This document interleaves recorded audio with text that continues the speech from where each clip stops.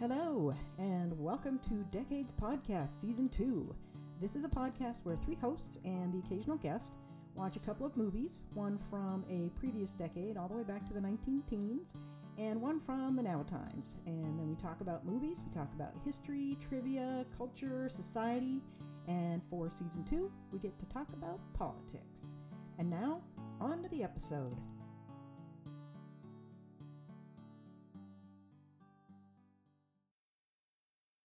This whole country just like my flock of sheep. We want to know what you intend to give away to the communists. He will bring destruction to our traditions. He looked in his heart and he thought in all humility how he'd like to try and change things. Rip off this city for $100 grand? It's a groovy thing to do. I propose to demand from the House the immediate removal of the President of the United States. I never thought we'd get the vote, so I've never thought about what it would mean. So why are you here? I thought that we might.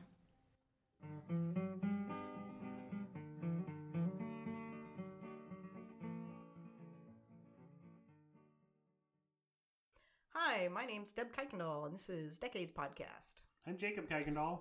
And I'm Nicole Westry. Hello, Nicole. Welcome to this show. And this is episode 1 of season 2. Woo! We did it. Yep, we did it. We did all of season 1. Now we're ready to go on to the next season, and we have a new intro, as you should have heard by now.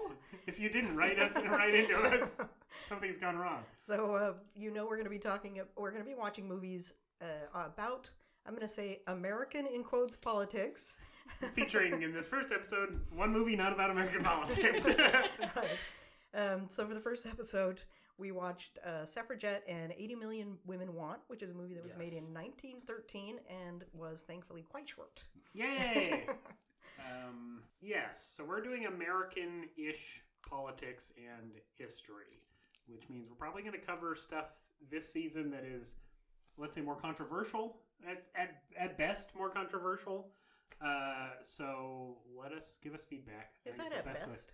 At best or at worst controversial? Somewhere between best and worst. At medium, controversial. So feel free to write in and give us feedback. We will listen. We welcome your corrections. Yeah, how about that?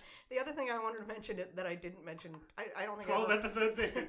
I didn't ever say in the first season, I am not a historian, for each episode, I read books about the subject matter, and I try to get some historical data, but my memory's not that great, and also I'm not a historian, so I don't have all of the context for the things that we talk about. So I just try to make it interesting by adding some, You're an amateur historian. Yeah, I'm an amateur by far, because I didn't like history for most of my life, so... this is my first foray into doing anything having to do with history. That's never stopped anyone on any podcast, TV show, or news network, so I don't know why it should stop you. But we should probably introduce ourselves to new listeners. So, not a historian. Who are you? I'm Jacob's mother. Hello. Nicole actually is Jacob's friend. Relatively new to me, so my new friend, Nicole. That's right. I am a principal technical writer at a tech company. Nice. And we're here in Washington State. Washington State. On the top left. My name's Jacob Kuykendall. I'm Deb's son and Nicole's friend. I'm an attorney. I own a law firm in Ballard. I do mostly consumer protection and sort of civil litigation, but we do all kinds there. Nicole and I went to law school together, although you graduated the year before me, yes. I think. And the year before Karen. Correct. Who is going to no longer be a co-host on this show, but will be appearing as a guest. I'll give her a shout out because she's in the hospital right now, in recovery from stepping on a nail or something. But she will be back on at a future episode and wanted to be on this episode, but will not be. I'm Nicole Westry. Like Jacob said, I went to law school with him. I'm currently a recovering attorney. I was doing civil litigation. I'm taking a break right now. And I work for Continental Mills in their consumer relations department. Yeah. So that's why we are qualified to talk about movies and history. Well, the three of us are all very interested in current politics, let's say. There's that. Understatement. And movies. And movies. Yes, all three of us have two things in common that line up with this. I mean, the reason we're doing we went from horror movies to American politics was because during all those old episodes, all we wanted to talk about was politics. Yeah. That was the end of every episode, was talking about politics. So And doing the first season on horror was, I think, a really good experience. Yeah.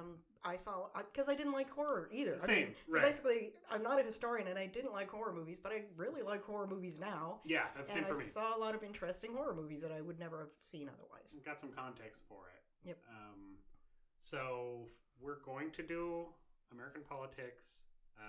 If you're just tuning in right now, at the time we're recording this, it is, July 18th? 16th? It's the Sunday where Game of Thrones came back. Oh, yeah. Game of Thrones is coming on. Donald Trump Jr. released some emails that got him in trouble. If this is the future and this is like a post-apocalyptic hellscape, then you'll kind of be able to catch where we are. The government's sort of functioning right now. Is it? Maybe. More so, potentially. Or maybe less so. Write in and tell us. But that has nothing to do with the movies we watched. Maybe. Or it does have a little bit to do with the movies we watched. Let's find out. So both of the movies were about women's suffrage. Did you volunteer to do the first movie? The first movie is very confusing. That we're going to try to synopsize. That's 80 million women want question mark. Mm-hmm. So this was a movie from 1913. It has some real-life suffragettes in it. The movie takes place in New York City, where a suffragette by the name of Mabel is kind of our protagonist at times. She's not a real suffragette. Well, she probably is, but yeah, she is a fictional character in this. She's a fictional character. She is part of the suffragette movement. She is involved in an ambiguous way with Boss Kelly. Works for him, maybe? No, I think just her possible knows him? fiance. Her love interest does. Yeah, it was hard to tell some of the characters apart. So there were a lot of women who looked very similar. There was I think there were two secretaries in Boss Kelly's office. One you'll get to in the synopsis later because she wasn't there at the beginning. Right. And one who looks very much like Mabel but isn't Mabel. And their relationships are a little unclear, but Boss Kelly is a bad guy. I can tell you that much. She's got a cigar and a top hat and a cane and a mustache. Yep. Yeah, Nicole said he looked like rich Uncle Pennybags. Money. And he does. Moneybags. So Mabel is a suffragette. She is concerned sort of inexplicably with Boss Kelly. Something about him is bad for the suffragettes. I guess he's running for something, or his friend is running for something. I mean, he eventually is an anti-suffragette fellow. I don't know if that is still the case before the movie starts. She's upset by him. She's involved in the suffragette movement. She is dating a lawyer named Travers, who is also somewhat ambiguously involved with Boss Kelly and the union leader, whose name I don't remember. He appears to work for Boss Kelly. Yes. Arthur's the guy who gets run over. Arthur gets run There's over. There's also a union boss who's bad and has a mustache, a top hat, a cane, and a cigar. Yes. He's almost identical to Boss Kelly. And the video quality of this movie from 1913 is very poor, so it doesn't make anything easier. So the basic gist of this movie, as best as I can cover it, is that Boss Kelly, the union leader who looks like Boss Kelly, runs over a guy who works for him, Arthur. For reasons we couldn't figure out. For reasons we could not figure out. Well, the suffragettes are in the process of trying to gain votes for women's suffrage in New York. The attorney takes the run-over guy's case, but Boss Kelly and the union leader have paid off the judge, so he loses. I think you should call him the wishy-washy attorney. Or maybe the flip-flopping attorney? Yeah. The attorney, Travers, who is not that great of a guy, but is the love interest well, of also, Mabel. it's his first real case.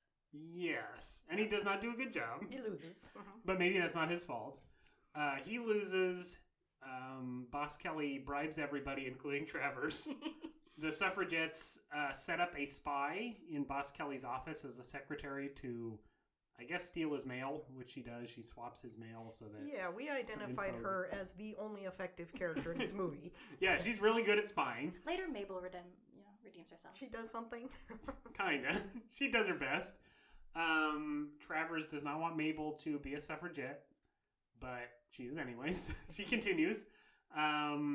The Arthur, the guy whose leg gets run over, attempts to assassinate Boss Kelly, but fails. But he manages to accidentally frame his own lawyer for the crime. So then his lawyer is arrested. Mabel does some sleuthing and collects some thumbprints and ultimately exonerates her boyfriend. Meanwhile, they are collecting votes. The suffragettes are collecting votes for suffrage, women's suffrage. The bad guys, the top hat guys, have bribed everyone and they're trying to stuff the ballot box. But the district attorney chases off the ballot box stuffers. Mabel gets the evidence she needs and provides that to the same district attorney who arrests Arthur. And I'm gonna. Sets I Travers would free. like to interject. I think Please. Jacob's making some of this up. Really? That is totally what I understood the plot to be. No, But not that you're making it up, but you had to decide what they were doing. Not that it was very clear what was actually happening. Yes, did we mention this was a silent film? oh no, this is 1913, so it's a silent film with cards telling you what's going on, but not a lot But of not it. the dialogue. An insufficient number of cards. Yeah, just a summary of the next 10 minutes of silence. Yes, and at times the acting was in a way that it was not clear what was going on, and sometimes the characters were too blurry to tell who was who.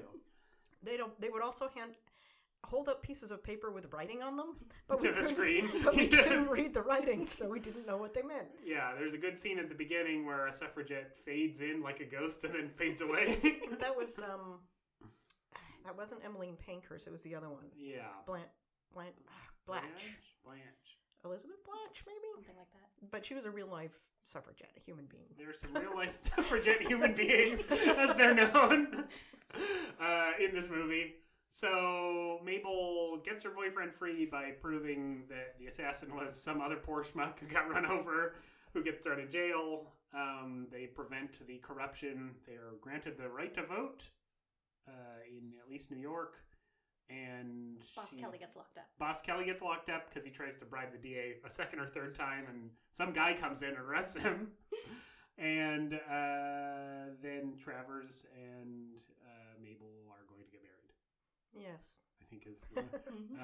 other than that, there were a lot of other characters in this movie I forgot to mention who didn't go anywhere. There may have been some ethnic and racial stereotypes we were not totally clear on that worked with Boss Kelly and were bad guys wearing top hats.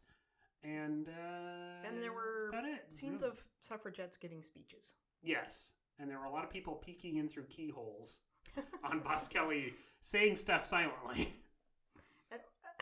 And that's the movie. There was not a lot of information about this movie available on the internet, at least. Or when watching it. But the one synopsis I read about it basically said it was nonsense, which it turned out to be. Yeah, sure. Okay. The way that I found this movie, I started trying to tell you about it before, and you said save it. Yeah, save it. Here it is. Continue that conversation. So our first movie was originally going to be a movie. I can't remember the name of it right now, but it was about Bolshevism. It was a movie that came out right around the time of the Bolshevik Revolution in America, and it was anti-Bolshevist. Okay. And so I had found this historical review document, sort of an academic document that was about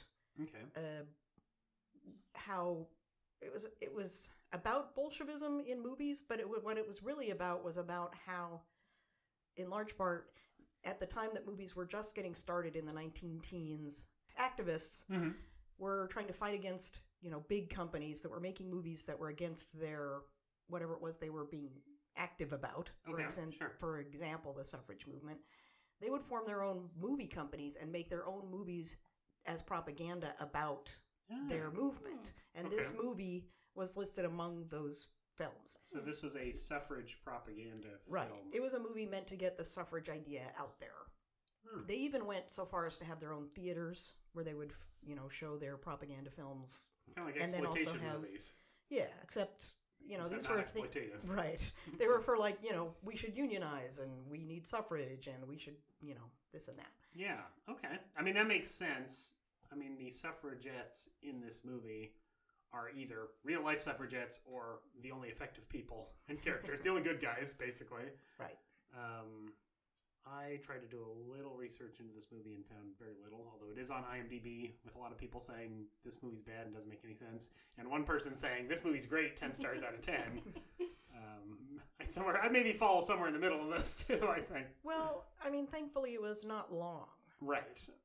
A long movie where you don't know what's going on would be very hard to stick with.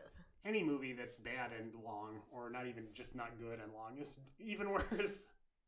Well, I think one of the problems with this movie was probably it's hard to have a film in that era about the suffragette movement without sort of forcing in that love story, because the lawyer was really not necessary at all for anything that happened. Yeah. It was just a way to get Mabel involved, Mm-hmm. and without her, sort of having this man to introduce her to that Boss Kelly world.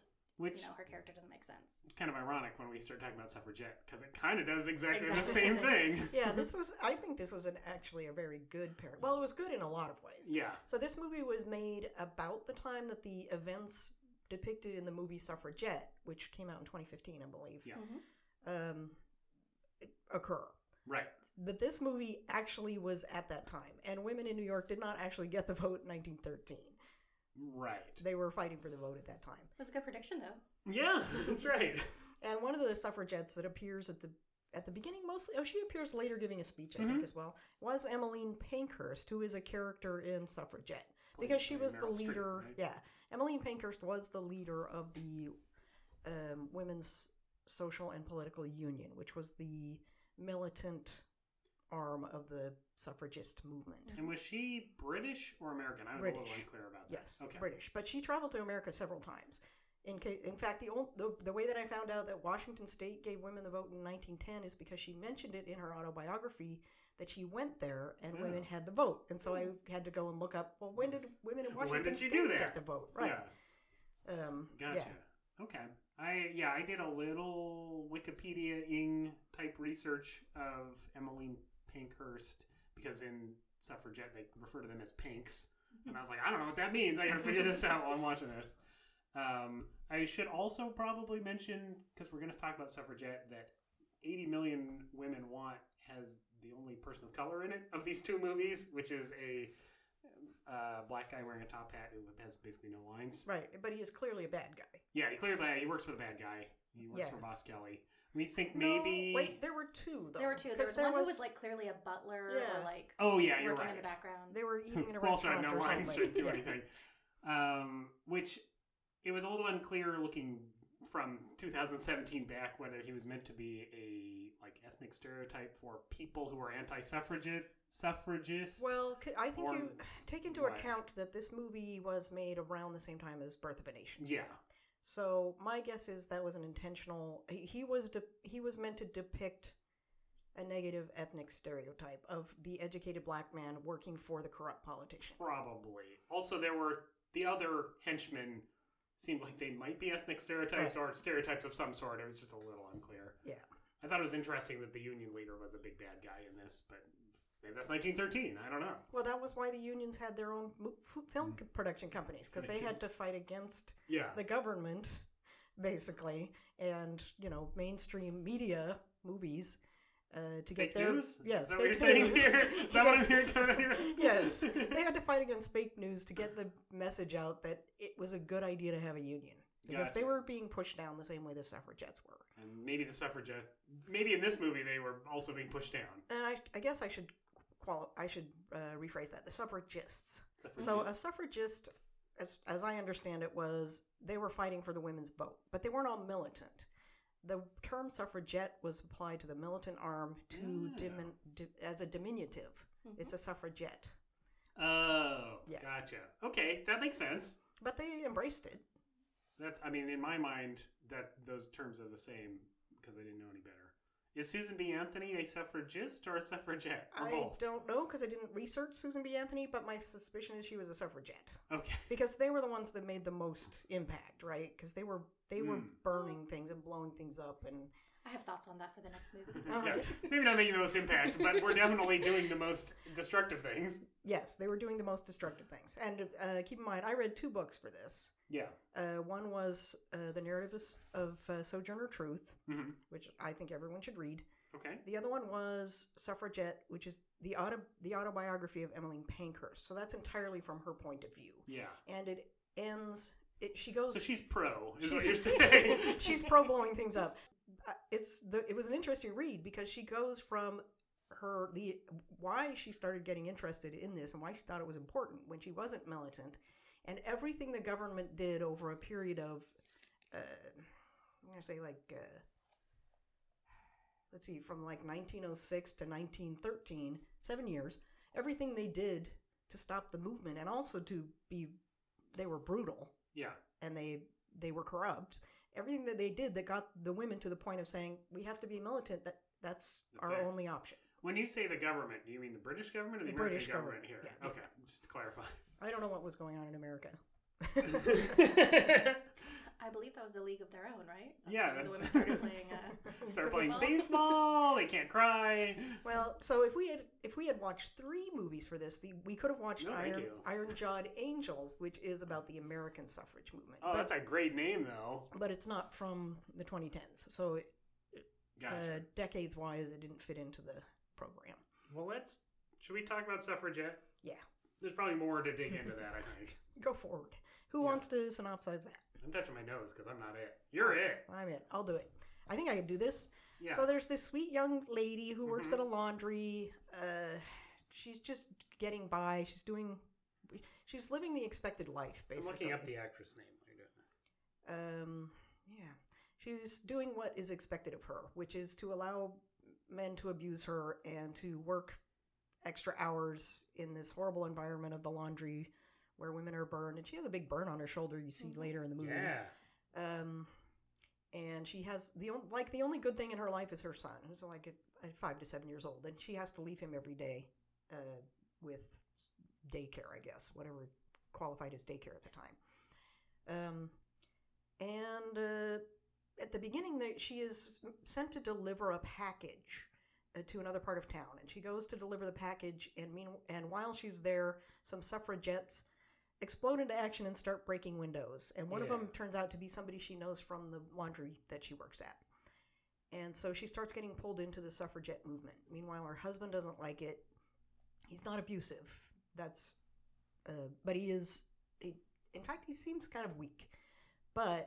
Which actually becomes a disadvantage to her later. But Carey Mulligan. Yes, Carey Mulligan. What else has she been in? Drive is the thing that I immediately recognized her from. She's the lady in Drive. Okay, and feel free to step in here if I sure. step over something important. We will. The things that we come to understand is that the manager of the laundromat abuses young women, including her at some point in her life, but maybe not now. Yeah.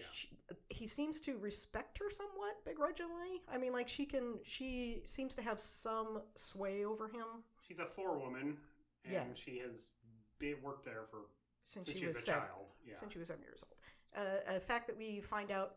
So the woman that she finds out is a suffragette has been asked to give testimony in front of, I'm going to say Lloyd George, in the book in the autobiography of Emmeline Pankhurst, and I think it's Lloyd George. He was very anti-suffrage and was one of the main people working against them throughout the entire book. Okay. The other one was the Prime Minister, Asquith, and I can't remember H. Asquith. I can't remember his first name. Great name. I'll give you some trivia about that. He is, I believe, the great-grandfather of Helena Bonham Carter, who was also in the movie. He sure is. But the Prime Minister who is most against suffrage was her grandfather, or great-grandfather. Yeah, take that, Grandpa. I have something else to say about her character, too. Okay, all right, I'm excited now. The woman who is the suffragette is going to go and speak before Parliament, but the night before she's going to speak, she is beaten by her husband, and the woman who's organizing the people to speak before Parliament says, you can't testify like this because they won't respect you in your current condition. Yeah. So, what's her name? What's Violet. the character? Violet. Maud.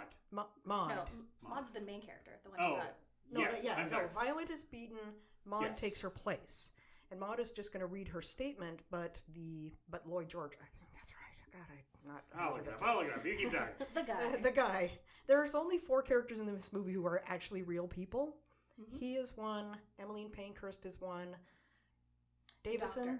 Emma Davison is one, I think. No. Oh, yeah, the woman. The woman dies. who dies, yeah. Oh, She spoiler is, alert, sorry guys. David Lloyd George, played by Adrian Schiller, who's got a chilling photo for his IMDb. Looks like Evil House. All right. Also, one of his side pictures is him as a vampire.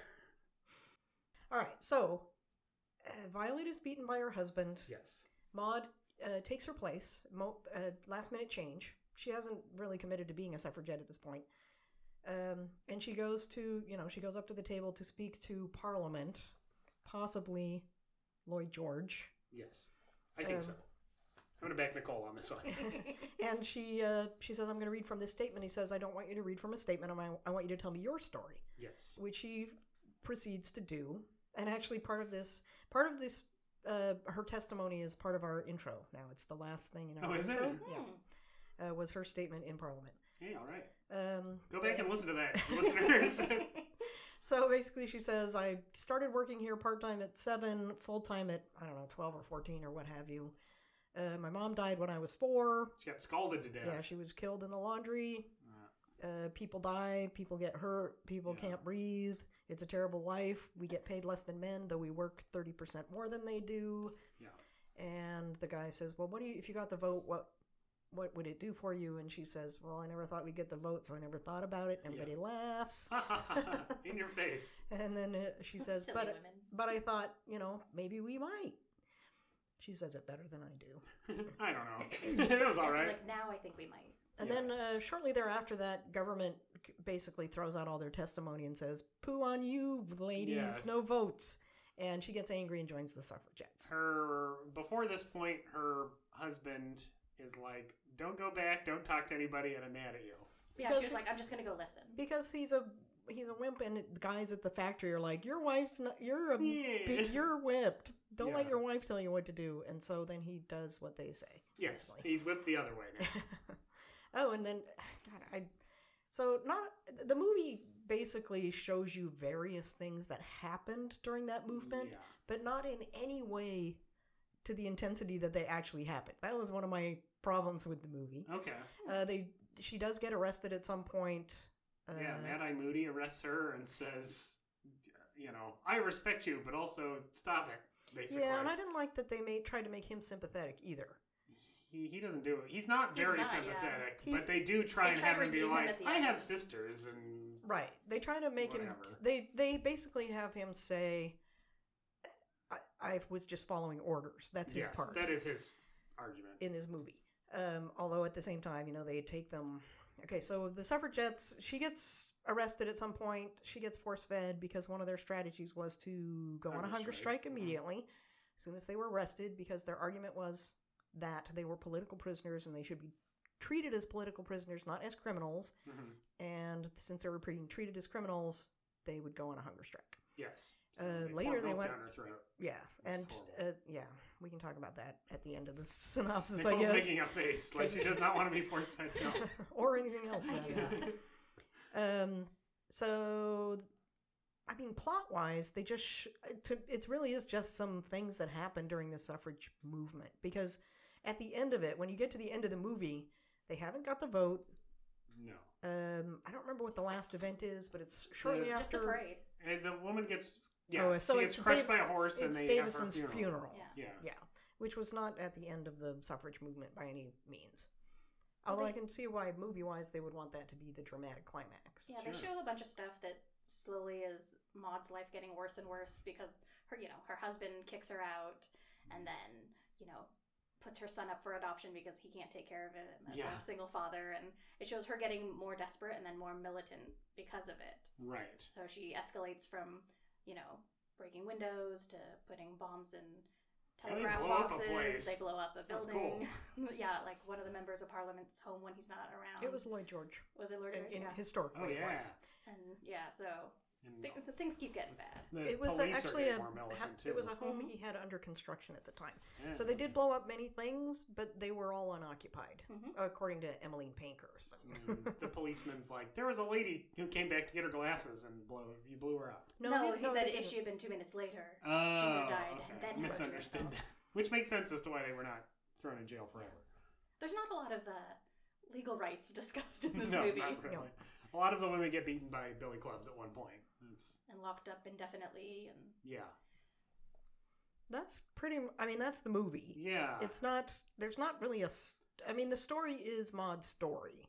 Her gradual decline of the quality of her life because she's fighting for women's rights. The one thing I would want to make sure is added to the synopsis is Meryl Streep is in this movie very briefly as Emmeline Pankhurst, and she basically just gives a speech, right? And the thing that you saw happen there with the veils, that actually they did that. I don't to hide her identity. Yes, so that she could escape. Yeah. Because,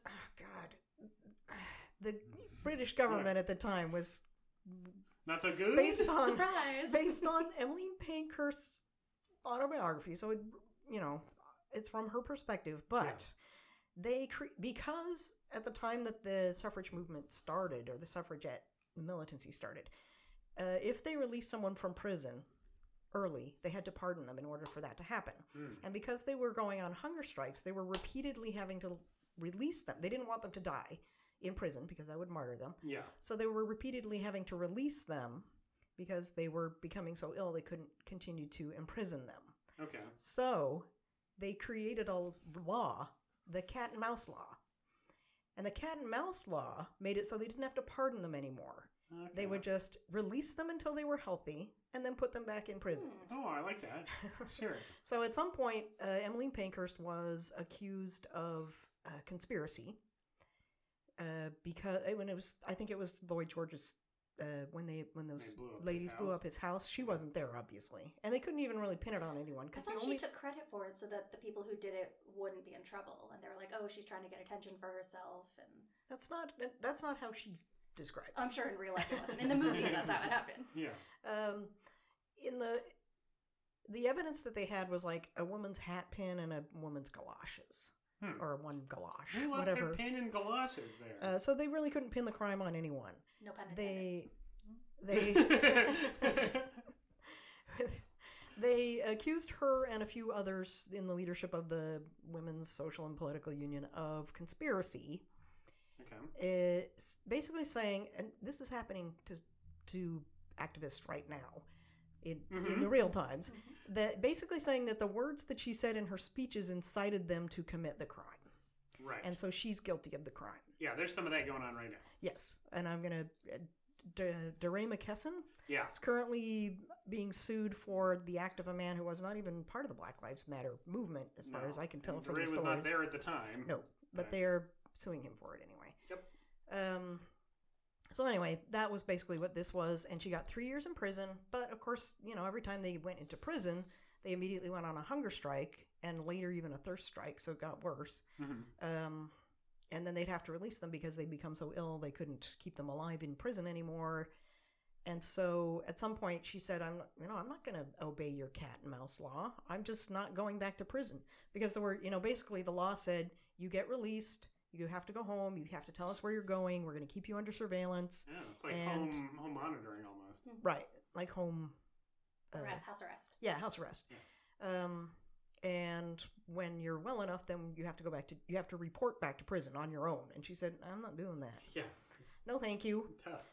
Yeah. And after they had cat and moused her a few times, they kind of got a little lazy about it, and she went to France and visited her daughter there. Hey. And Yay! And then she went to America and did a few things there. But when she came back from America, they... this is Pankhurst. Pankhurst. Immediately put her... Not the imaginary character. Not the imaginary character. The actual person. Yeah. Okay. Well, let's start with the movie briefly before we dig into the not real life parts of this. So what do you guys think? Well, I mean, from my perspective, since I was reading this autobiography at the same time, basically, so I finished it this morning. Yesterday I was reading it in the car as we were traveling to and from the hospital to see Karen. And at the point where I stopped reading yesterday was about the point where this movie starts, which is the point where they start becoming more militant. Because they weren't always militant. That was a gradual escalation of activity. Well, they justify it in the movie by saying, if you want us to respect the laws, make laws that we can respect. And since we don't have the right to vote, we don't respect your laws. Right. We can't make the laws, so why should we obey the laws to some extent? I thought the movie was weak. Okay. In terms of the message. weak in terms of... I didn't read the book. Right. I have some similar, but maybe not the same feelings about this movie, so... I don't think it described very well... Maybe there just wasn't enough time. Or they didn't have a powerful enough story. Okay. They did show that there was a woman, they humanized it by having Maud be victimized, and also you saw her see another person start to be victimized. Yeah. You didn't see the abject poverty that was also part of it. I mean, they were poor, yes. but they weren't they had things. Yeah, they were fed. They were fed. They had housing, but they didn't show like a workhouse where people were so poor they couldn't, subsist, and they had to go to a place where that was worse, right? Yeah, sure. They didn't talk about the laws against women that were basically the men who were making laws trying to some extent to address poverty issues, but because they didn't understand them, they would make laws like you have to care for your children in a certain way, in ways that were impossible for the women to actually do, and the women would be arrested and sent to prison for the terrible things that they did because they didn't have any choice. Like, for example, there was a woman who was arrested because she kept her infant in a box of damp straw. Okay. The straw was damp because there was no way for her home to not be damp. Right? It wasn't like she wanted her baby to be in a box. She would have preferred a cradle, right? And so she was arrested and taken away from her children. So now who's caring for the children? Okay. So, I mean, that's a specific example. I think they could have shown more of the actual, more of the lower level pain, right? Yeah. I think it was hard because they were trying pretty exclusively to focus on just Maud's character. And there's only so much you can put her through before it becomes a caricature. I mean, she goes through a lot. She goes through a lot. That is so, I think, it's a storytelling sort of device, and then also it's limited in what it can present. And I thought at the very least, the suffragette characters that they portrayed all had unique stories and were all sympathetic. You believed them, you understood them, you liked them. So in terms of that, I thought it was well done. Yeah, and there's not that many movies starring all women, right? Yeah. About women, about a woman's topic. It was well acted. It was the cinematography was good. So I probably should complain less. No. I think, one of my complaints about the movie, which is probably tied into it, is that it doesn't really go anywhere. And a lot of that, I think, is because they focused on the suffragette movement versus the suffragist movement.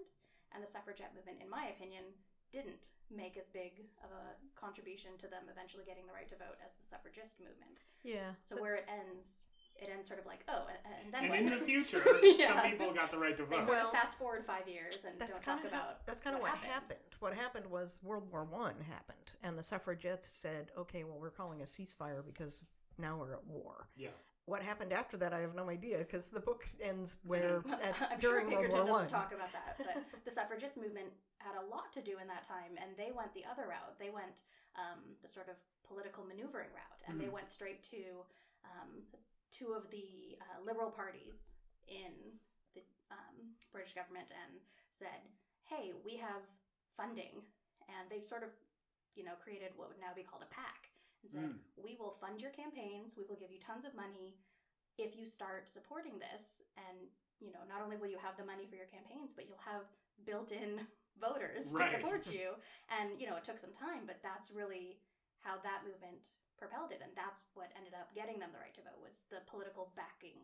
I mean, there's a real political incentive to getting women the right to vote, which is that they can also vote for you if they have the right to vote. And the other liberal parties saw it and they went, oh, these guys are getting funding. If we don't start switching to this, we're going to be sort of outmaneuvered and lose out on our political powers. That makes sense, because she describes in her autobiography their specific strategy was not to support any political party, because no political party was supporting their movement. Yeah, so that's where the two parties sort of divested, and this sort of hole was left in this movie.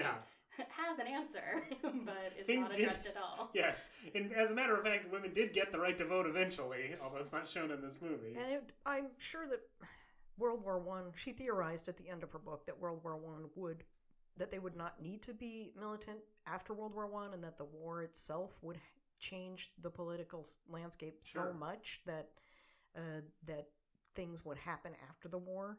And it makes sense because women probably, I don't know took a lot over the about World War workforce for I, a while, but yeah. I'm sure. I know World War II I'm relatively familiar with, but with World War I assume the same thing. All the men left and the women had to take positions of more power, right? Some power. Well, it did, turn up the heat in some respect on, the people in Parliament, because one of the pitches that the suffragists had was, listen, if you start making actual political gain towards this, then people who are drawn to the suffragette movement will sort of laugh it off. They'll say, we don't need to riot. We don't need to be militant. Yeah. We have another avenue. So they're like, your best way to eliminate these guys who are sort of a thorn in your side is to just make them unappealing. Right. I kind of came in the middle for this movie, not knowing really anything at all about it going in, because it was actually more exciting than I thought. Like, as a movie, it was more exciting. There's a lot of explosions. I thought Maude was both well acted and had an interesting story. Like, they do a very good job of laying out how this person who seems kind of passive at the beginning ends up as a suffragette, because like a bunch of terrible stuff happens to her, and even just being even sort of mildly supportive of the people she knows and likes is enough to get her roped in with this group. I don't think the other characters were very well fleshed out, which was one thing that bothered me. Like, the other suffragettes are pretty flat, even if they're well acted. Her friend Violet, who basically is like, I'm pregnant, I can't do this anymore, and it's understandable, but then she kind of just disappears out of the movie. There were some characters where I was like, I like what's going on with Maude, but it didn't to me make a very sharp impression of the movement. It was a better story about Maude than the suffragettes, maybe. We didn't talk about the doctor at all, did we? Helena Bonham Carter's character. No. And I think she's a composite of two real-life people. Two Ediths, I believe. Yeah. Really? She wanted the character to be specifically Edith, I'm going to say Garud. I can't remember. Edith Garud, perhaps. I may be way off base on what the last name is. She was a jiu-jitsu instructor. Is that video you sent around? But that wasn't her. Oh, okay. That wasn't video of her. It was a different woman doing jiu-jitsu. But basically, this character that she wanted to have her character be based on, and you see her do a little jiu-jitsu in the movie, was the woman who trained the bodyguard. So there was, or the Guardians. Did they call them the Guardians or the bodyguards? So they actually had bodyguards at some point in the women's social and political union to protect speakers and such. And she trained them in jiu-jitsu, and then they would, protect beat the people women. up. Right. I would hope. Yeah, and the police were afraid of them, apparently, based on some cartoons They from the should be. time. They Yeah. were afraid to attack because these women knew jiu-jitsu. And she was very small, too. I'm sure the British police did not know jiu-jitsu, so that makes sense. I thought it was an okay movie. It does kind of just peter out at the end. I didn't know anything about the suffragette movement, and doubly didn't know anything about the suffragette movement in the UK. So I did some research and Wikipediaing and Googling, and part of me wonders if maybe the reason that this movie does not go past the point it does is that Emmeline Pankhurst's life gets a little less clear cut as it goes on. One of the things I looked at was, well, this movie, Suffragette, is as a white movie as it possibly could be, and I was like, was that historically true? Which, not really. And then I had a question of like, okay, well, Emmeline Pankhurst, what was her position on, suffrage for people of color or other people? And one of the things that I read was that after World War I, Emmeline Pankhurst went into politics in the Conservative Party in the UK. And that is how her kind of the rest of her life is. She became like a politician on the conservative side. But that makes sense in the UK. because the people that were in power at the time that the suffragette movement was in full swing was the Liberal Party. Oh, sure. So the implication was, well, she didn't make a lot of clear statements about giving the right to vote or more political power to people of color or other minority groups at the time, but she may not have if she had been given the opportunity to weigh in. Right. And from reading her autobiography and knowing a few facts about about who was actually involved in the movement, I would say, probably something of a racist. The other thing was that there were, especially in the U.S., one of the suffragette platforms or issues was that African American men could vote before white women could, and that was a sticking point. And as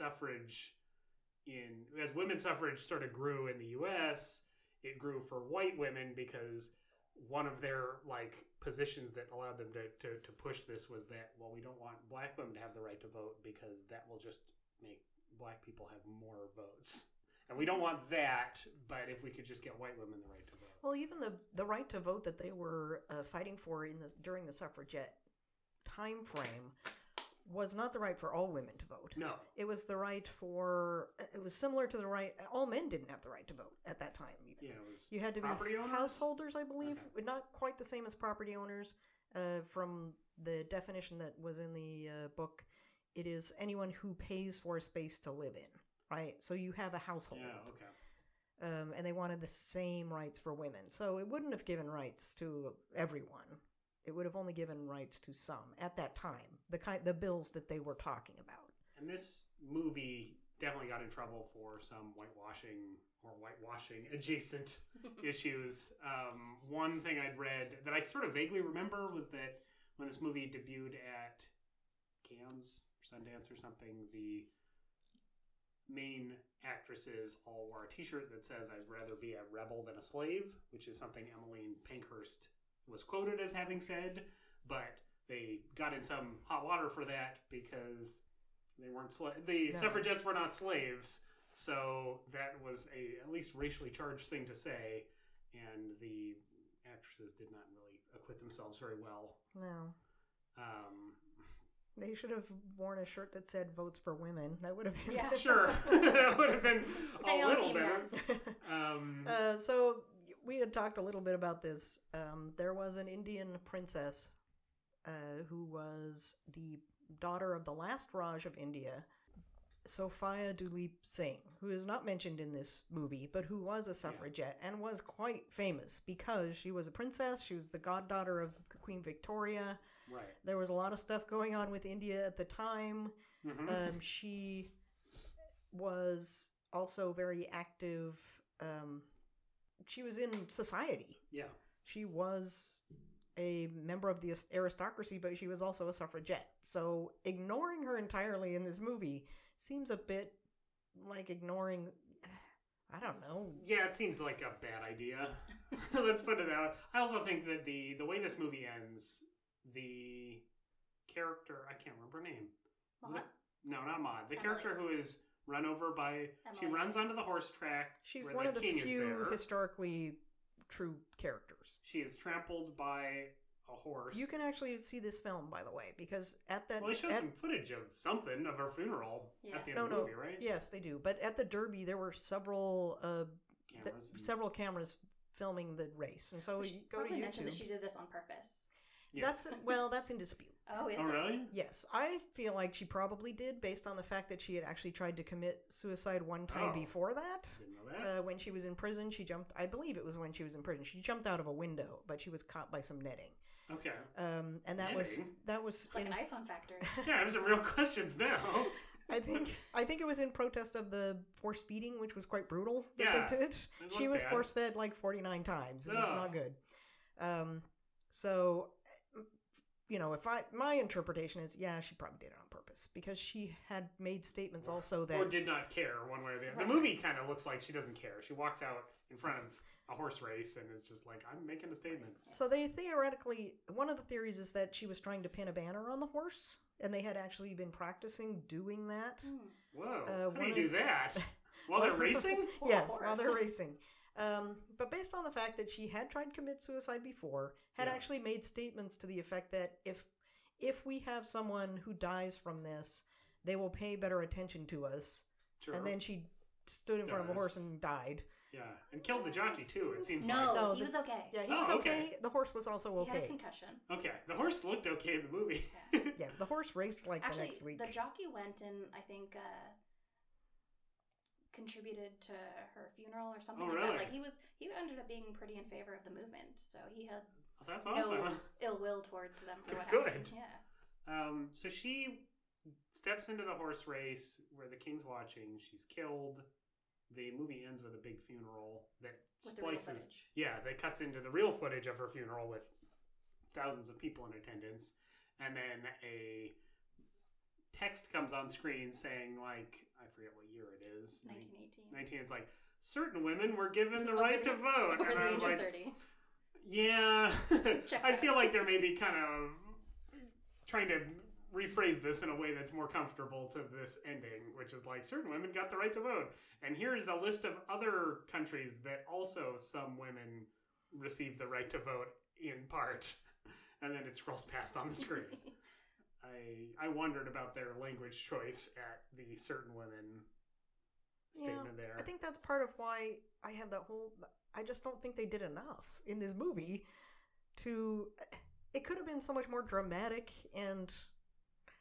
You know what, when I heard that speech, the speech that I used a piece of in our intro, you know, I hadn't seen the movie yet, but I thought, well, this must be the end of the movie. Right. They get the vote, and then she says this. No, that's the beginning of the movie. She says this, and they don't get the vote. Right. I also, like, from my brief Wikipedia-ing, Emmeline Pankhurst sounds like she has a much more interesting story, although a less necessarily positive one, where she heads up this movement that gets increasingly more militant and then ultimately ends up as a politician who succeeds at her task, right? Like, she succeeds partly, you know, not necessarily because of her militancy, but I thought, like, what an interesting character. But this movie's not, she's very briefly in this movie. I was kind of thinking, well, maybe they could make a movie about her that might be more interesting or more exciting. Maybe it was, the movie didn't seem to have a message to deliver. I mean, it was some events that occurred, but it didn't try to tell us, and that's why you should care about a thing, or, you know, and that's why this was so important. You know what I mean? It was horrible for the women, and then got more horrible when they stood up for themselves. But you never do get that.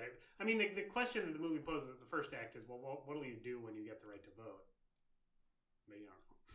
Right, and they never make it clear. I mean, the reason that they wanted the vote was because, you know, when a man rapes a child, he gets 2 years, but when I conspire to blow up an empty house, I get 3 years. Right. That was, you know, those were some of their arguments. Things are very unfair for us, and we should have some say in it. Yeah, I don't know. It was still an interesting movie. I would still recommend people to see it. Yeah, But I think it's not boring. No, it's not boring. I think that they do it's more like a highlight reel of some things that happened to the suffragettes more than a clear picture of history, which has some benefit, you know, has some pros and cons, I guess. And I don't know if it's because, you know, I am passionate about politics, but Yeah. I would have found it a more interesting movie to have it be about both movements, the suffragist and the suffragette, and Yeah. sort of They're how they definitely played more off of each interesting. other, how there was the conflict between them. I would have liked to see the backroom deals and you Yeah. know, how, you know, you get involved in politics in general when you don't have a voice. I think it's very important to today. I would like to see them get the right to vote at the end of the movie, too. You know, it's got parallels to, you know, Martin Luther King versus Malcolm X, and Yeah. they just wasted, I think, that opportunity. I think that would have been a really interesting movie. The other thing they could have done, which she brings up in her autobiography, it was not the suffragist movement, but there was another movement going on for home rule. I'm going to say for Ireland, but I think it was for Ireland. Sorry, historians. Right in. But basically, when she would go into court and speak for herself, she would say, these men come out and they say they are going to do these militant acts, and they do not get arrested. Women do much less violence. Mm-hmm. We blow up a mailbox. They actually intend to do physical harm to other human beings, and yet we get thrown in jail and treated like criminals, and they're treated like political activists. Yeah. And that was completely left out, but right, it was happening at the women same time. don't know their place. So when they step out. Yeah, you gotta really come down hard. Well, and also, I assume, not being a historian or knowing a whole lot, that the story of that Indian princess probably was really interesting, and she had probably a really complicated life that would have fit into a much more interesting movie. One of the things that I listened to in advance of this movie was a 2-part podcast about Sophia Duleep Singh. What was the podcast called? Google it. We'll edit it in later. Because I was just looking around, I was just looking around for stuff about suffragists. Yeah. I was already aware of her through, wiki things. Yeah. You go down the wiki hole and you find out stuff. But I found this 2-part thing, and it's about an hour for 2 episodes.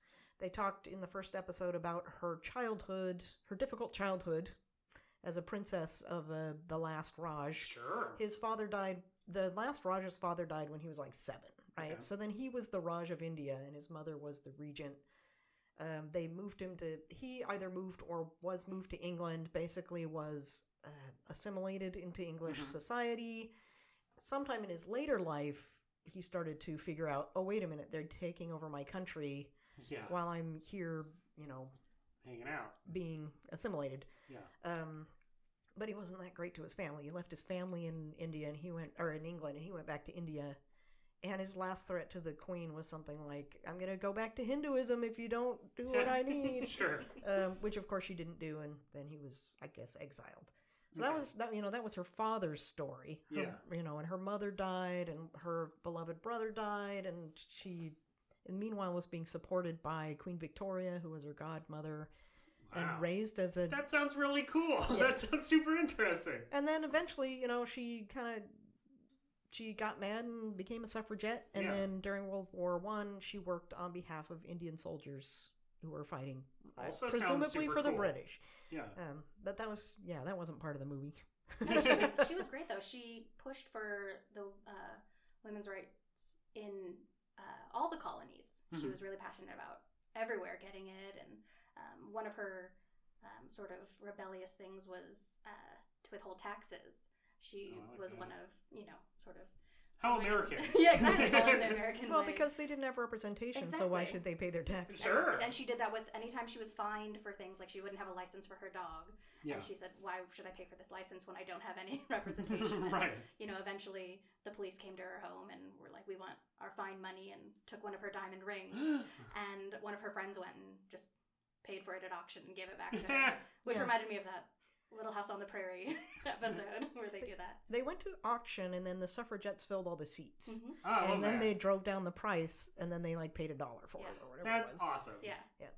That sounds like a better movie. Come on, guys. She also purebred Pomeranians, and I think maybe Borzois. I'm not entirely sure what the other breed was, but that was one of her hobbies, was breeding dogs. That would be such a good movie. You know what else would be a good movie? What? The story of Sojourner Truth. Sure, you've been reading about Sojourner Truth. Tell us a little. Well, let's do some history before we do modern times. I read the narrative of Sojourner Truth. It was the first book I read, actually, because it was like I'm poking around on Wikipedia, and somehow came to her page. I'm gonna say I don't have a lot of Black history in my back pocket. Yeah. I have very little history in my back pocket. Just generally, and there's not a lot of Black history on whatever you would be. I can't even think. Just life, going to school. How much Black history were you taught in school? Civil War. There was one. Yes, we had one. Yeah. So, based on Black History Month this year, I learned that Eli Whitney is not a Black man, even though I was 100% taught that in my history class, as were all the other, and I verified this by checking with my friends who were in the same classes with me in high school, and we're like, he's not? Hold on, let's go do some research. That's apparently a common mistake. That's the level of knowledge we're working with. So that's a problem. Yes. So one of the things that I want to make sure we talk about on these episodes, and I will do the research as best I can. That's a good idea. Whatever the subject matter is, we're going to find out how people of color contributed to that movement or that subject or whatever, because we don't get it from anything. You know, school books are written by white men, and that's what we learn about. Yeah. And okay, so anyway, Sojourner Truth. Yeah, tell us a little about was Sojourner a Truth. very inspiring story of a woman who was born a slave, basically freed herself. Her master had said she lived in New York, so slavery was kind of scheduled to be abolished, like a year from whatever time period this was. This is like in the 1800s. Yeah, 1860-something probably. Yes. Yeah. So he had promised her that he was going to free her a year early. Then he didn't. And so she said, well, I'm going to do this last job that has something to do with 500 pounds of wool, and when I'm done, I'm leaving. I'm taking my child with me. So that was one of the things she did. When that happened, she left. She didn't run. She specifically walked to another person's place, a friendly other person who would take her in. They took her in. Her master came and said, "You're not free." And the other person interceded on her behalf and said, "Well, I'll pay you $20 for the rest of the year." Gotcha. So okay. she was then free.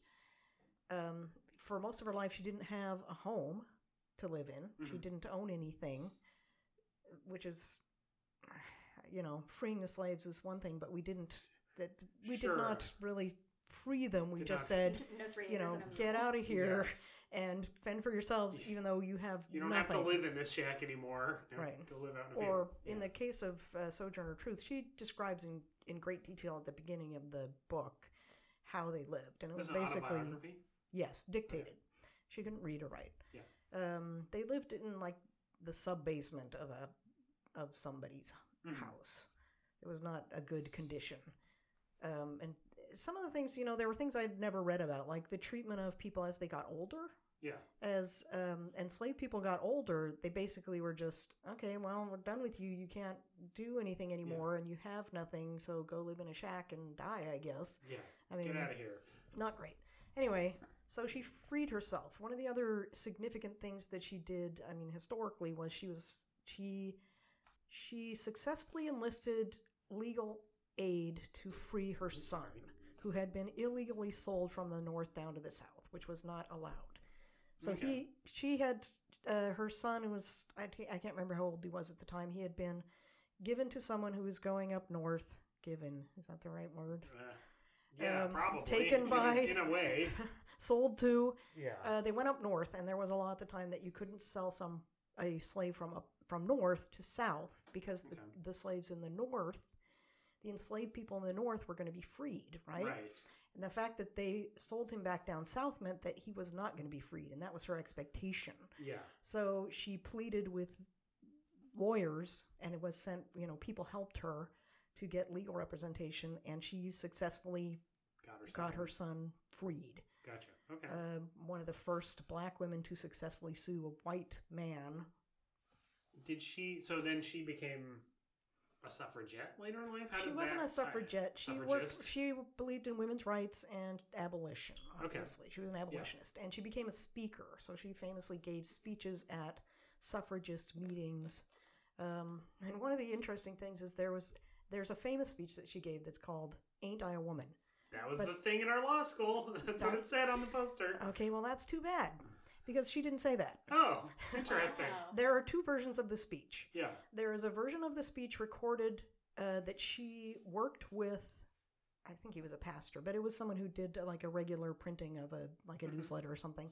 Shortly after she gave the speech, they worked together and they recorded the speech and printed it. Okay. This was I think this might have been in the 1830s. So during the Civil War, a white woman who was present when she gave the speech created a new version of the speech that includes the phrase, "Ain't I a woman?" Interesting. And a number of other things that she didn't say. Gotcha. Okay. And one of those got stitched into a mural on our... Yes. One of them got basically stitched into history, while the other one I feel very betrayed right now. Yeah, that sucks. Yeah.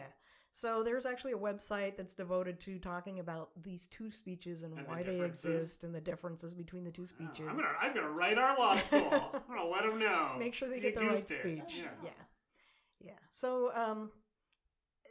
I believe the narrative of Sojourner Truth was dictated and published to get her some financial support. And then the other thing that she sold were, I can't remember what they're called. They're basically baseball cards, right? With her picture on it and a little phrase that says, I'm selling. It says, I'm paraphrasing, but it basically says, I'm selling this photograph to support my life. Okay. And eventually, sometime after her 50s, she was able to afford to buy a home, and she settled into a home. There's a lot of other crazy stuff about her life. Sure. She was involved in what I would describe as a cult at some point. That sounds cool. There were murders, I believe. Wow. But what's the name of the book? It's a short book, too. Read it, 100%. What's the name of the book? The Narrative of Sojourner Truth.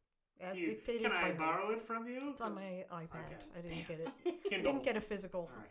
Support Fair your enough. bookstores, Jacob. Yeah, all right. I'll go to the Amazon physical bookstore and support my local Oh, I think bookstore. it's free, I believe, on Kindle. Ah. I think the autobiography of Emmeline Pankhurst is also free. Oh, well, that's... Listeners, go do that. One other book I discovered that I was super excited. Yeah. The Suffragette Cookbook. Oh, I saw some quotes from this floating around. Yes, I got some quotes out of it. So one of the ways that they spread their message was by publishing cookbooks. And interspersed with these very minimal recipes that I cannot follow are British like... Bake-Off sort of recipes? No. Okay. It's like how to make chicken stew, and then there's like 5 ingredients and boil this until it's cooked, or something like that. Okay. They're very minimal.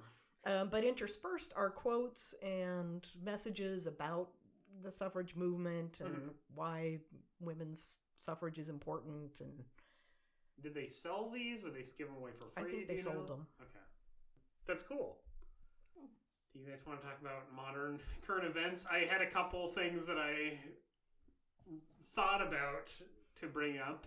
The most recent one is that I want to say maybe 2 or 3 days ago, a study came out that said that the Trump administration, at this time, Donald Trump is our president. At the time you're listening to this podcast, we're recording this podcast. You might not be able to believe it, but it's true. His administration has the biggest wage gap in the last, 4 administrations, 5 administrations. Yeah, that came out a couple weeks ago. And they said it is 3 times more than the previous administration, but when you actually, the wage gap is like 40 or 50% between what men in the Trump administration and women are paid. Shocking to no one. Right. So I was going to start with that because although women do have the right to vote in America at this time, one of the ongoing political struggles is this wage gap, right? That women are paid less than men for the same work, and then this is just one more among them. Yeah, one top-down example. So I thought I'd throw that at you, at you two ladies. Here was something that came up while I was reading Emmeline Pankhurst's autobiography, was that one of the early scenes that she describes is a woman, and this is like a normal activity in Parliament, a woman standing up and asking a question. Yeah. Not a member of Parliament, obviously, but somebody in the crowd, saying, when are you going to start talking about women's votes? And being pushed down in her chair and a hat put over her face. And all I could think of was like, and then another woman got up and said the same thing, and another woman and another woman, which made me think, yet she persisted, right? Right. Nevertheless, she persisted, right. It was just like, oh, all right, okay, same old. Yeah, there's definitely some vibes of that in Suffragette, for sure, which is that the women are continually being, if not physically beaten, just silenced. I mean, the whole beginning is Maude giving her speech, and then later the result is them being like, we looked at your testimony. We decided it wasn't evidence. And then we threw it in the garbage and set it on fire. Which does, that's coming across right now with discussions about Planned Parenthood, which, I'm going to say ironically, maybe it's not the right word. I don't think Planned Parenthood should be considered specifically a women's issue, but it has become that way politically right now, that is a place for ladies to go and is about ladies' health, is basically the ongoing argument about it, that abortions are for women and women have Planned Parenthood and we don't want to cover abortion, so we shouldn't fund Planned Parenthood. The part of that, okay, yeah, that's true. I don't know if it is true, the thing I said. No, not the thing you said. But I think you mean you support my feelings on this. It exists, right. Yeah. There's terrible things happening, and they exist. Yeah. One of the things that makes me, I don't understand is why would men be against birth control? Right? Because that's... Well, it's because the idea that women have sex without their permission, out of marriage and for fun and enjoyment is, an appalling concept to them. So the idea that women have any control over what they do with their bodies is sort of, another thing that they don't want to grant them freedom over. Yeah, and I guess if they are pregnant, then they aren't not able to do some things. They are not. Yes, that it also limits women's ability to do all kinds of stuff. Let's not forget about Mike Pence's comment that he won't take Yes. any meetings with women who aren't his wife. Yes. He won't be alone with them. He won't go to dinner with women who are not his wife, which both makes him come across like a crazy, insane weirdo, but also highlights what probably contributes to a wage gap and issues with anyone who works for him, because how would a woman possibly work for him? Well, also there's the lobbying aspect of that. Sure. How do women have a voice if he won't meet with them? Women lobbyists cannot meet with Mike Pence. I mean, he is saying that through he's implying that. He's proud of it. Yes. So if you are a female lobbyist in Washington, D.C., the vice president and his administration are unavailable to you because of, moral, religious reasons? I'm not sure religious reasons. I mean, basically he gets up in front of anyone and will say, for religious reasons, I think this should be true. Not that... The First Amendment. Not that religion, even fundamentalist Christians, are necessarily anti-meeting with women on an individual basis. I mean, that is not a general tenet of Christianity in general, I would say. People's religions tend to be conveniently used line as up with their justifications personal... for their personal issues. Yeah, but there's another current event.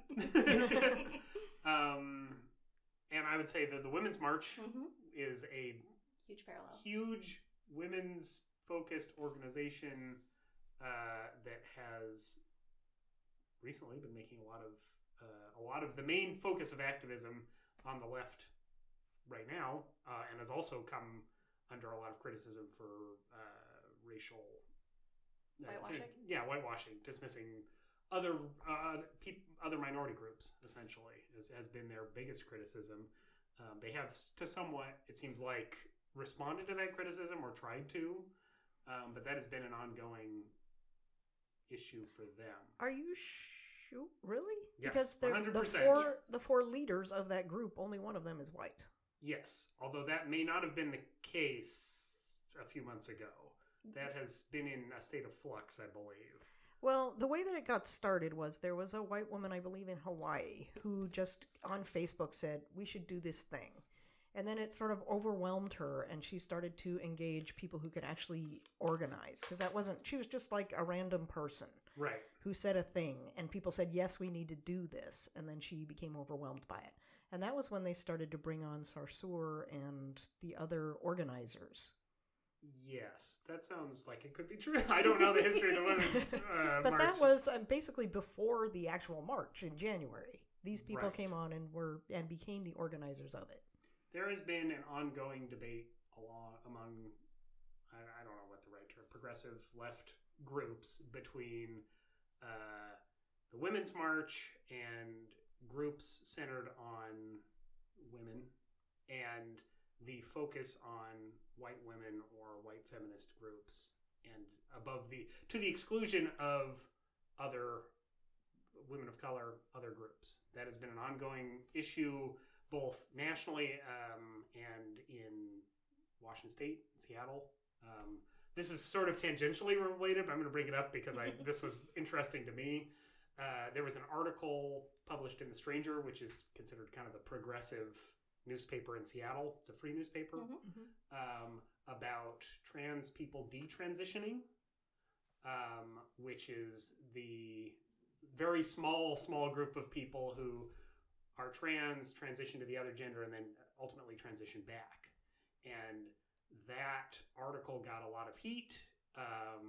It led to the resignation of at least one writer that said this should not be published the way that you're publishing it. You have not talked to people involved in the trans community about their viewpoints on this. The scientists and the researchers you quote in this have been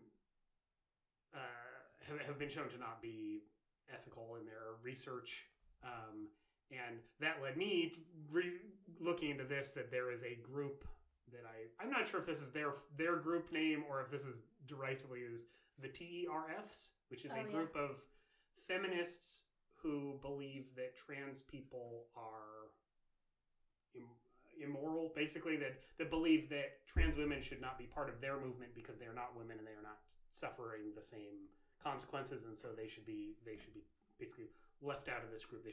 Their opinion should not be included with feminist opinions. And that has been an ongoing thing in Seattle and King County and The Stranger, the TERFs, and this detransitioning article, and this ongoing debate between women and feminist politics and other minority groups that intersect with that. Yes. Did I say that at the best of your understanding, Nicole? I mean, intersectionalism is complicated in general because, there are so many overlapping issues and everybody acknowledges that. And it's sort of hard to know where to start. Do you start with what's attainable and then sort of incorporate other things? Mm-hmm. Do you say, no, this is all of our stuff and either you all address it all now or, you're not actually paying attention? It's complicated. I definitely don't agree with the sort of exclusionary, this group can't join. Right. That seems absurdist and bigoted to me. I guess I'll bring up one other example just because. So, I don't know, 4 months ago we went to the Black Lives Matter march, or a Black Lives Matter march in Seattle. And at the end of the march, as it turns out, there were some complicated issues with the people running this and their relationship with Black Lives Matter. Okay, we should say, they didn't have a relationship with Black Lives Matter, so that's part of the problem. Yes. It was a different group.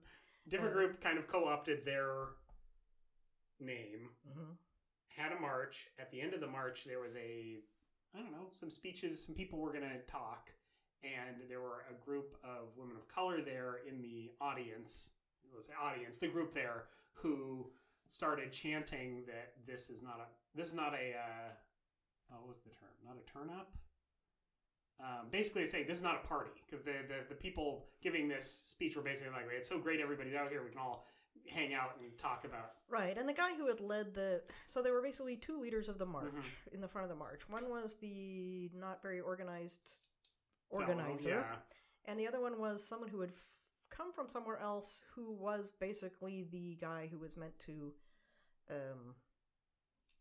pump up the crowd. Pump up the crowd. And he was good at it. He really was very good at it. But they invited this group of women to come to this.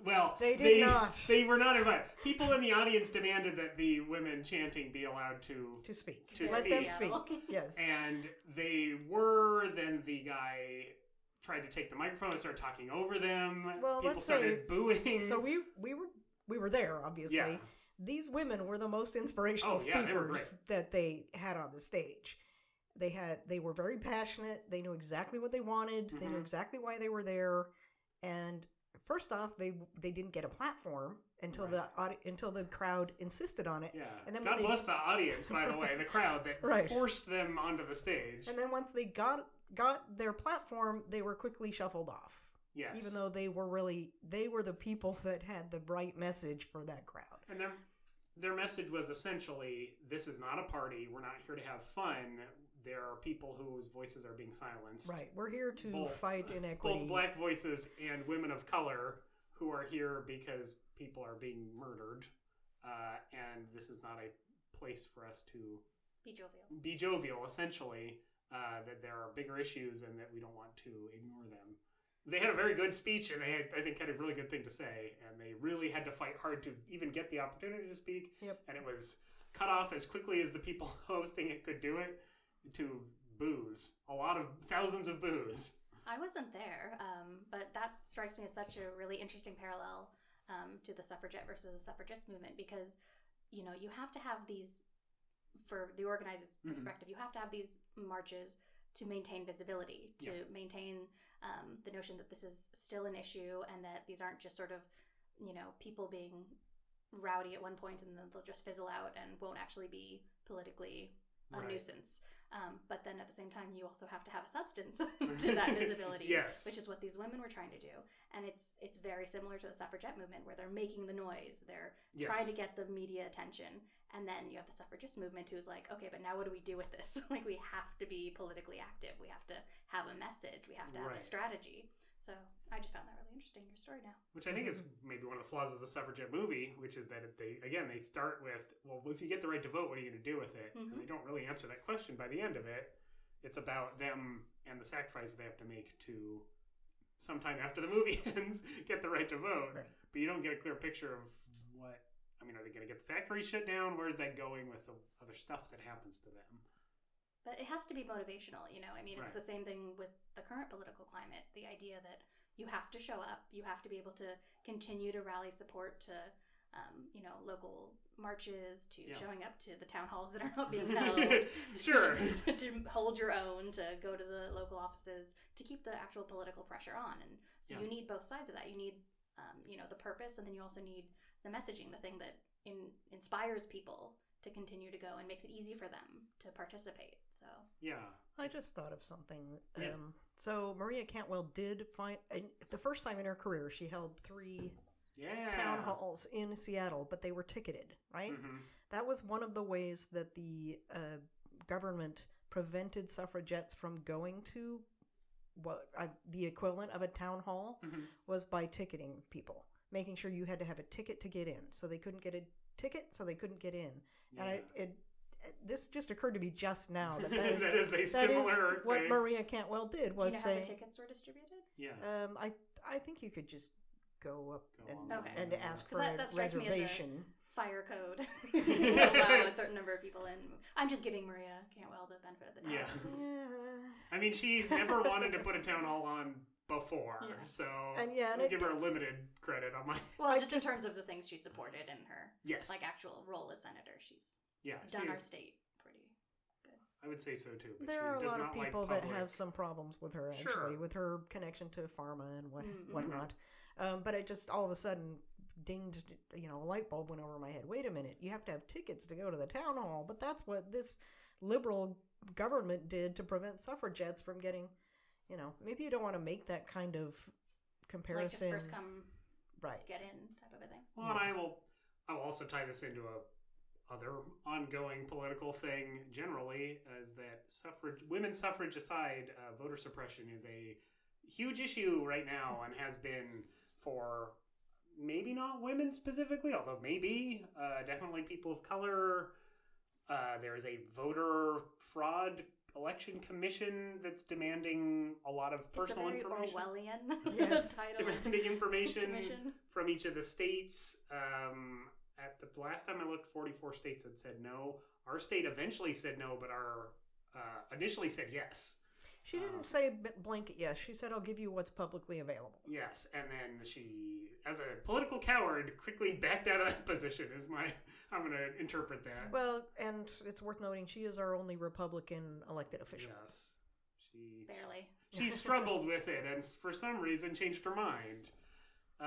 One of the other people that wouldn't give up the information was the guy who's the head of that commission. Sure, because he's legally in his blocked state, from doing so. And I know that at least in Colorado, that after this commission began, a lot of people, there was a large number of people who deregistered. I thought that was interesting because as soon as I had seen that he asked for the information, I thought to myself, people are not going to want to register to vote because they're afraid they're going to be afraid of. And that is intentional, right? That's the point. I would be. No, it's an intimidation tactic. I would 100%. Be interested to know what group of voters though. Are liberals more or less likely to unregister at this moment in time due to an intimidation tactic? Or are people who are more concerned about their private information, like, say, people who wish they were off the grid already? My suspicion would be that it is immigrant families. If I had to guess who would be most vulnerable to having their personal information sent to the government, it would be the people who are already vulnerable. That didn't even occur to me, but you're right. And the other outcome of this, regardless of registering or deregistering, is that the point of collecting voter registration is to purge more people than should be, and then limit people of color and minority groups from re-registering after they've been purged. Right, but you left a piece out of the equation, which was that at the same time on the same day, the Department of Justice sent letters to, I believe it's also 44 states. 44 states affected by a particular ordinance. I'm not sure what the actual term is, but affected by a specific ordinance that they have to, ensure that voter fraud isn't occurring for some reason. And one of the things that they can do as a result would be purging people from the votes. And this is from the rolls. Partly to coincide with gerrymandering efforts that'll come into play next year, I think, or 2020. When we'll all be dead by then. Yeah, so we'll see what happens. We'll see if it even matters. I don't know if maybe dead, might be locked up in some kind of Trump internment camp. Yeah, I feel like in Washington we're probably one of the safer places. Well, surprisingly, I think it was Mississippi didn't their Secretary of State basically tell the Trump administration to jump off a cliff. Lots of southern states did. Yeah. I mean, it's a big states' rights issue. They're saying, listen, we can run our own elections. Thank you very much. We understand how voters are registered and, there's nice there's very little benefit to even a Republican or very conservative guy. If you are a state actor, if you're not involved in the federal government, what benefit would you possibly see from this? Except maybe being able to say, like, Trump asked for it and I did it. Everybody who loves Trump should vote for me. But beyond that, you don't get anything out of this. There's no benefit to potentially pissing a bunch of people off. Yeah, and I think they also all realize that they do already check it and there isn't anything to find. There isn't rampant voter fraud. Voter fraud is still a crime. So, it's currently a crime. We did just watch a movie with a lot of voter fraud in it. That's true. From 1913, but that's all gone now. Yeah. Well, that's some current event stuff. There's some intersectionality a little bit. Yeah, there was one other thing that I got out of that book that they showed. Which book? I can't. You read at least 2 or 3. Emmeline Pankhurst's autobiography. Okay.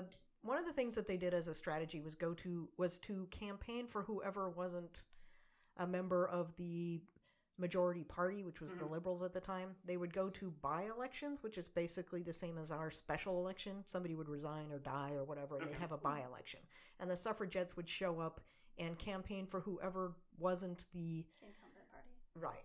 Okay. So that's kind of happening now too. We saw that in Georgia and there's other places. Special elections are getting a lot of heat, whereas previous years, who would have even known there was a special election?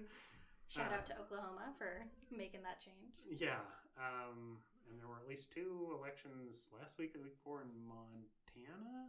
One of the M states where the Democrats did sweep in the 2 spots that had opened Were these up. State level? I think these were state level, but it was like 20 or 30% Republican districts now have 2 Democrats. Yeah. So she talked about several elections where even though they didn't win, they swung things way over to the other side. And their whole strategy was just to scare the Liberal Party. Right. Because look, you may lose your majority if you don't do what we want. Which is what I'm hoping happens right now with what's going on. Right. Yeah, that's what I have in terms of current events, I think. You mentioned... Those events, by the time this episode airs, will not be current anymore. No, they will not be current. In fact, you'll have forgotten they happened. I will have forgotten they happened, and something even more terrible and confusing will have already happened. In the dystopian future in which we already live, current events last 2 days. This is just quaint right now. Yeah, over the last, I'm going to say 3 days, I found out that Donald Trump Jr. had a secret meeting planning collusion, and then the next day the meeting had 5 people in it, and then 6, and then 8, and then we found out who the 8th person is. So by the time you hear this, who knows? Maybe everyone was in there. They met at Trump Tower. One of the guys checked in on Foursquare like an idiot. We'll see. Thank you, Foursquare. Thank you, social media. Yes! Mark Zuckerberg has been traveling around as a weird human robot. Campaigning. Yeah, that is weird. What's up with that? Yeah, but he also said something, or did something really controversial that I thought was not going to ingratiate him to the nation. I think it was something like cooperating with the government on probably Facebook data away. Net neutrality? Oh, no. No. It was something about he has in the past donated to Republicans. So,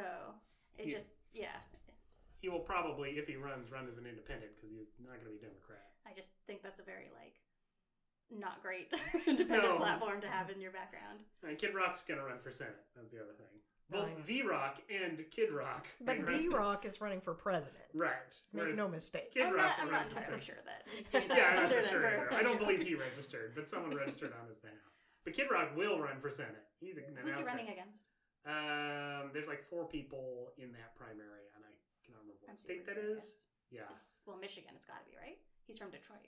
Yes. And it seemed unlikely that he would win because he is running against a large field and is Kid Rock, and the people he's running against are not goofballs. It's not a goofball state. So I hope he goofball splits states. that vote right up. Thank you, Kid Rock. Although I thought that about Trump, so never mind. I probably just cursed the whole thing. Right, no, don't say that. Sorry. No predictions, please. I hope that when he becomes a senator, he votes we well. We can edit that out, right? Yeah, that's what I got. You guys have any current events you guys want to talk about?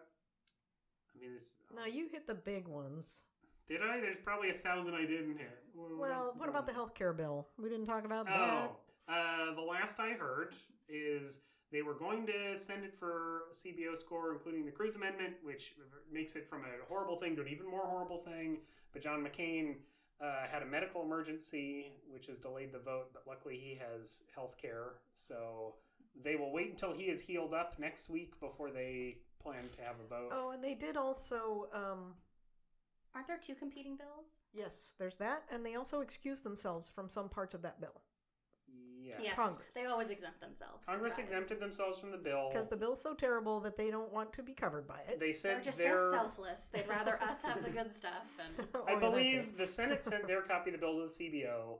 Ted Cruz made what's being called the Cruz Amendment, which strips even more rights, so they hope they get the conservatives on board. They are trying not to send the Cruz Amendment to the CBO. They may be impacted by the fact that it's been delayed by a week. McCain is in recovery, which has pushed it back by at least a week before they can even have a vote. Didn't McConnell suspend some of their vacation time? Yeah, they're not taking an August recess. I think that was before McCain said, oops, I'm sick. So that's McCain may have accidentally bought us our way out of this. They also have to pass this bill by, I think, the end of August. There is a time limit for when they can even do this. So if they miss that deadline, God willing, they are, not only does this screw up the healthcare bill for them, that will also basically demolish the rest of their agenda. Momentum. Yeah, because they can't vote on any of the other stuff unless they have the money that ripping everyone's healthcare away would give them. Yeah, the guy running against Ted Cruz, I think, is at $2 million that he's raised. Is that Beto O'Rourke? I think that's his name, yeah. I've heard him speak on Pod Save America. He sounded good. Yeah. I like him. And he hasn't taken any, according to him, big money contributions. And he has been primarily working for veterans. So he sounds like a good guy, and hopefully we can dump Ted Cruz, who nobody likes. Everybody hates his guts, and on both sides of the aisle. I'm not entirely sure why they let him. I think they may be putting his name on this because they don't like him, and who cares? Might have doomed himself, so I hope so. Yeah, let's all cross our fingers. But by 2 weeks from now, who knows? By the time you hear, well, actually, no. By the time you hear this a month and a half from now, let's say, who knows? Yep, everything will be different. It'll be a utopia. Why not? We'll see. Or a dystopia, one or the other. Or somewhere in between. Yep. All right, we did it. Hey. So, we didn't talk about the drink. Yeah, tell us about this cocktail.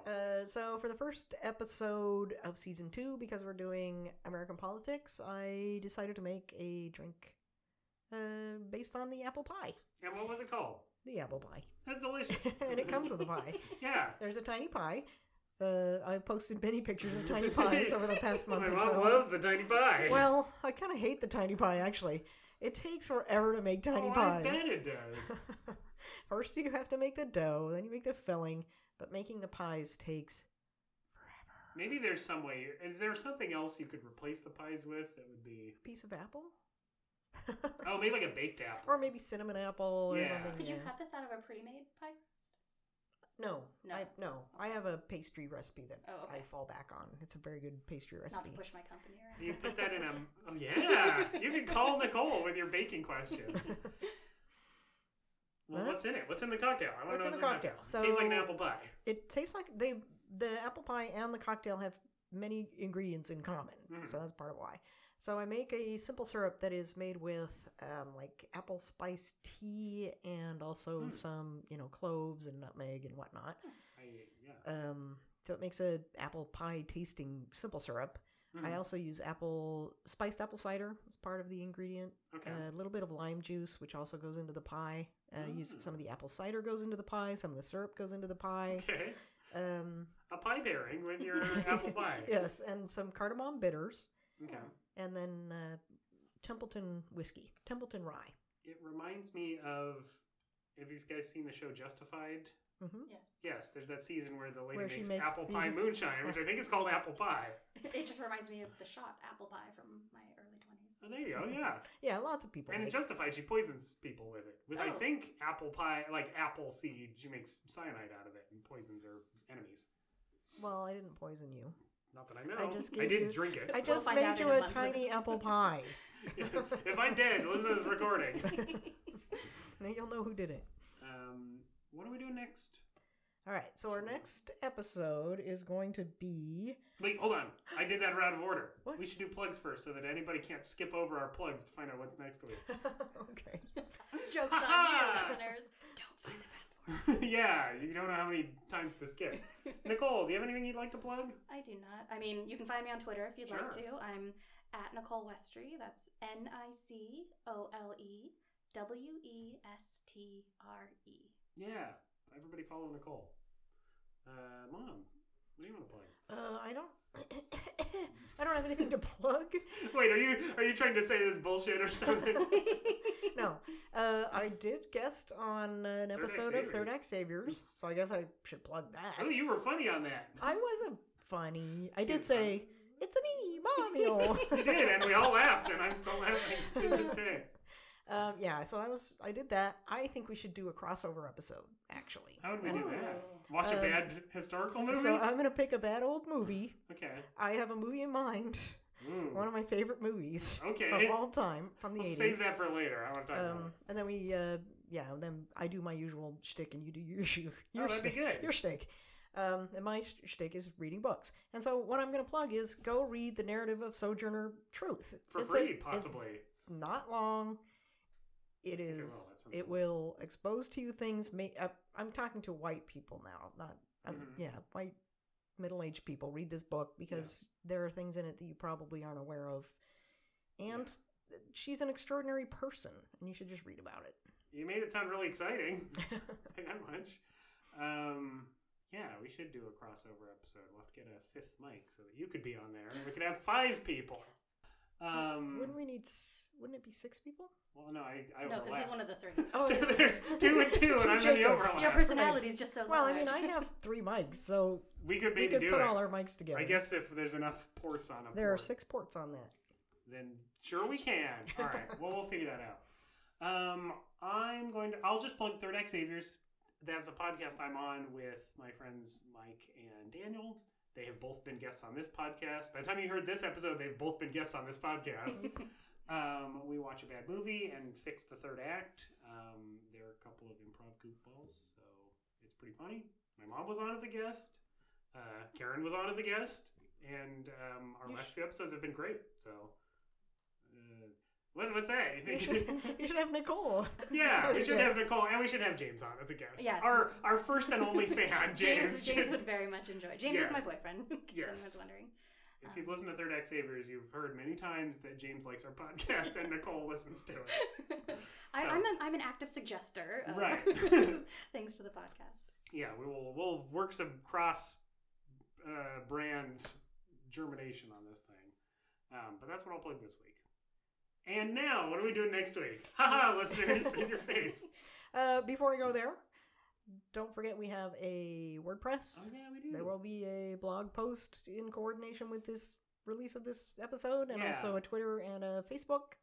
I'm going to be more aggressive on posting all these articles I refer to on our WordPress. You can actually cite them. And all the photos are up there. Mm-hmm. You can get to the episodes from there. Also, what was I going to say? Oh, that whole follow and subscribe thingy, do that. Yeah, go on iTunes. If you're an iTunes person, review this podcast 5 stars if you like it. If you don't like it, Still review it 5 stars. And let us know anything we goofed up, anything we said that was bad. I mean, teach us a lesson. The history from the beginning of this show to forever, there's going to be mistakes, I guarantee. I'm going to say things that are wrong, so please correct us. Yeah, you can make it a game. Spot the mistake. Tell us and about it. If you do it, we will absolutely talk about it on this show and bring it up and talk it over, which would be great. So, and also, you can email us too at decadespodcast@gmail.com. Is that decades underscore or just decades podcast? Decades podcast, no spaces, nothing. Write us an email. Also, if there's anything that you'd like us to talk about that we haven't, or if you want to suggest a movie, also great. We will probably have more episodes this season because when we went through the list, there were more movies we wanted to do than decades. Right. Yes. We're gonna work that out. So this is gonna be a long season. I am going to, before this episode comes out, I'm going to do a little spiel and release a recording talking about how this season will be different. Yeah. So that we don't have to talk about it on the show. Yeah. So what's our next watch? I know it's about journalism, and it's probably the 20s. Power of the Press. It's 1920, and we're probably going to have 2 episodes in the 20s. Okay. The first one is going to be a movie literally called The Power of the Press from 1928, directed by Frank Capra and starring Douglas Fairbanks Jr. It's a silent film. Both of those people became very well known. This is really early works for them. Okay. I've heard Frank Capra. And then we're going to watch that versus Spotlight, which a lot of people will probably already be familiar with because it was a pretty popular movie about an investigation into... the church. Won the Oscar, right? Yes. Yeah. In the Boston Globe. And I'm excited to have an excuse to watch it, so... I should finish my sentence. Oh, sorry. The investigation into the widespread and systematic child sex abuse in the Boston area by numerous Roman Catholic priests. Oh, yeah. That'll be fun. You might have heard of it. That'll be super fun to watch. But sure. We're watching it as an example of how the press... The power of what is the responsibility of the press? How is it important to our Don't society? worry, everybody. We will watch that famous press politics movie later in the season. Yes. I'm not familiar. If you want to know when we're going to watch All the President's Men, it'll be in the 60s, right? 70s? No, that's a 70s movie. So when we get to the 70s, we will totally watch that Don't movie. worry, we'll get to it. No parallels to the current no. By the time we get there, we'll know for sure. Well, I don't know, Jacob. You tagged me in a post this morning that completely drew parallels between now and then. Yes, there's an article. Well, it's a picture of an article from, I cannot remember which newspaper it is, during Watergate, which is, 15 excuses to use if somebody complains about Watergate. And it's just the playbook of everything you hear on the news right now. Yes, I have seen like basically line by line parallel. This is what you say if somebody complains about what's going on with the Russian collusion thing. Well, we'll post it on WordPress. We'll get that picture out there. But yeah, and we will have some guests on the next episode. I'll probably announce that not now. Just in case. Just in case. Because we were going to have a guest on this episode and that didn't. Yeah, we're going to pick the dates after we're done recording. So, yeah. Well, thanks. Thanks, folks. Nicole. Yep. Thank you. All right. Thanks for listening, everyone. Yeah, welcome to season 2. This was very fun for my first podcast ever. Oh, good. All right. Well, bye. Bye. Bye. I never thought we'd get the vote, so I've never thought about what it would mean. So why are you here? I thought that we might.